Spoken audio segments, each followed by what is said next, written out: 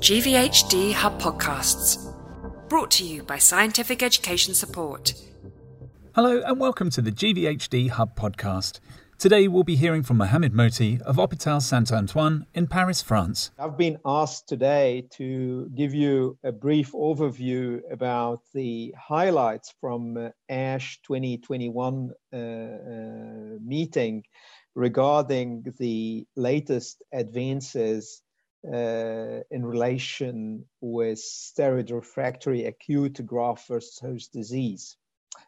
As we all know, acute GVHD is really a major complication, but also a barrier to the success of allogenic stem cell transplantation. Obviously, the key to success is about prevention. And over the last few years, we've been some major successes, especially with the increasing use of ATG, anti-thymocyte globulin, especially in the unrelated donor setting.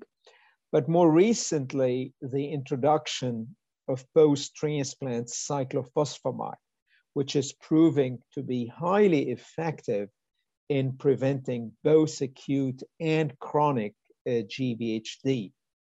And now this is becoming a sort of a Swiss knife for prevention of graft-versus-host disease.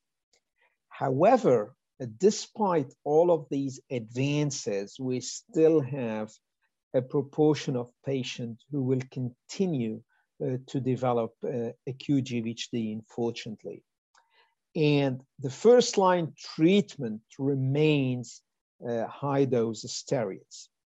However, and unfortunately, a proportion of the patient receiving frontline steroid, roughly 40%, I would say, it can go from 40 to 60% or 50%, let's say 40%, are going to become steroid refractory.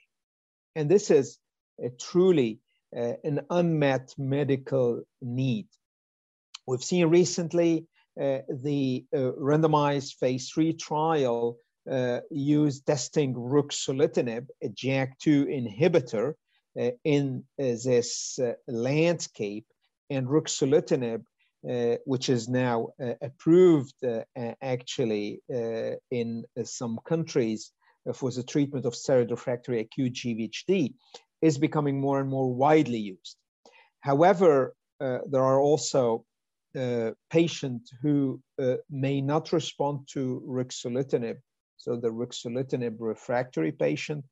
And obviously, ruxolitinib is not the unique answer to all patients and all situations. And this is why I was very glad to see during this ASH meeting 2021 further studies investigating other treatment options. And of course, I can spend hours highlighting many studies. However, I thought to select 3 studies which are important in my opinion. One study is a randomized phase 3 trial from China, a multi-center randomized trial, which looked into mesenchymal cells in combination with anti-CD25, the IL-2 receptor, and calcineurin inhibitor in the steroid refractory acute GVHD. And the investigators performed a randomized trial in more than 200 patients, comparing calcineurin inhibitors plus anti-CD25 versus calcineurin inhibitor plus anti-CD25 and mesenchymal stem cells. And to make a long story short, they could show that adding mesenchymal cells is proving beneficial because there is a statistically significant advantage in favor of the mesenchymal cell arm.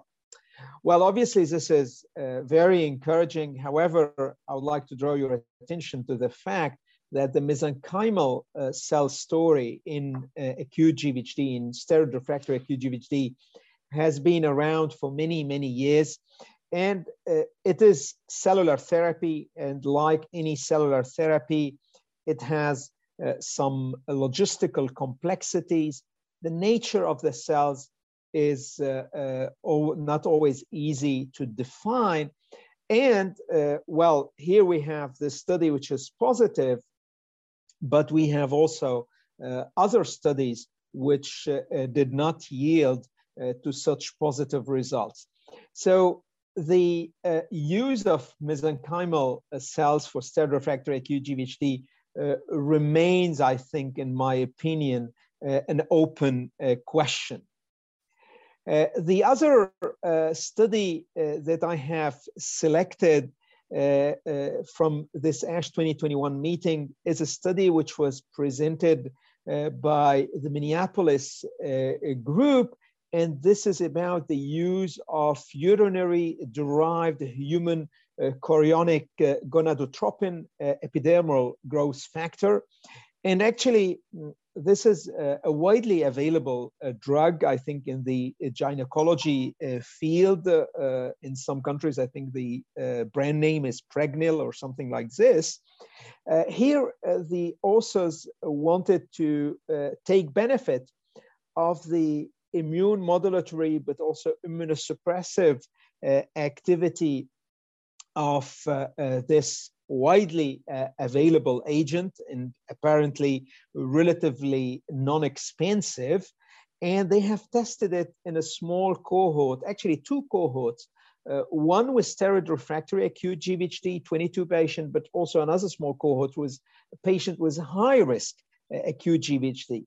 And again, I'll not go to all the details of the characteristics. There was nothing special regarding the characteristics of the patient. Nevertheless, the authors could document a relatively high response rate, and the conclusion of the work was that this is feasible and promising and attractive. Again, the question is, how does it compare to other options?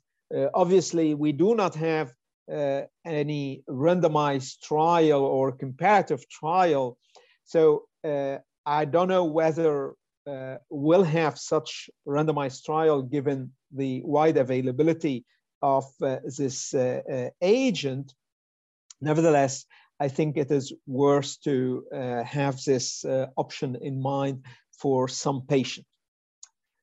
Last but not least, and this is really, in my opinion, a very important study, was a study presented actually by our group in this ASH 2021 meeting, and that was a multi-center phase 2 trial looking into the use of fecal microbiota transfer. So here we are tackling a different frontier, I would say, because all the other agents that were tested or being tested in the field of acute and steroid refractory acute GVHD are mainly immunosuppressive agents. And here the goal is beyond immunosuppression, is rather about restoring the immune equilibrium, the immune homeostasis, the balance, in order to favor a sort of tolerance. And actually, that was the study called Heracles, which was reported using FMT. And interestingly, and this is, I think, an important point, the investigational product being tested is a pooled product. So it's not a single donor FMT, but rather a pooled donor. And I think this is crucial because it allows you to have within the same product, within a drug, a very rich, very high diversity, much more higher than what you would expect from a single donor. And I think this is crucial in this population of steroid refractory acute GVHD. And another important feature about this study was that it was focused on the grade 3 and 4 steroid refractory acute GVHD with gut involvement, mainly gut involvement. And we know that this is the truly unmet medical need because the prognosis of these patients is clearly related to the GI involvement. And the results were very impressive, actually, roughly 40% response rate at day 28, including VGPRs and CRs. But the other important piece of information is about the translational study that were performed in parallel to the clinical part. And these translational studies could bring a sort of proof of concept about the added value and the feasibility and the concept of this approach, clearly showing that diversity is increasing, but also other data showing that we are inducing through this FMT the immunoregulatory pathways and, for instance, the butyrate pathways. And the other important aspect in this communication was also the description of another cohort of patients who received the same product. So by the way, the product is MAT13. This is the code of the drug, where the drug was given outside clinical trial in an early access program in a more than 50 patients. And the results are even better than what you would see in the clinical trial. And these were patients highly advanced who received prior lines of therapies, not first line steroid refractory, but also who received and failed ruxolitinib. And again, the results are quite impressive, further highlighting the benefit of using FMT for steroid refractory acute GVHD. And obviously the next step is about a phase 3 trial, which is about to start very soon. So in summary, as you can see, the field of acute GVHD continues to move in the right direction, in my opinion.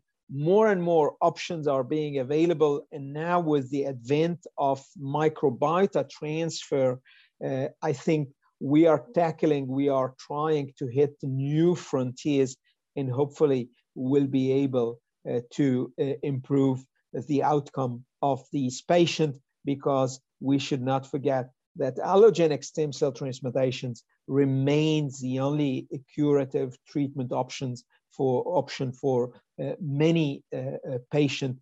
And this is why it is extremely important to be able not only to prevent, but also to treat whenever needed steroid refractory acute GVHD. Thank you for listening to the GVHD Hub podcast. We would also like to thank our supporters, Insight, Novartis and Syndax. GVHD Hub podcasts, brought to you by Scientific Education Support.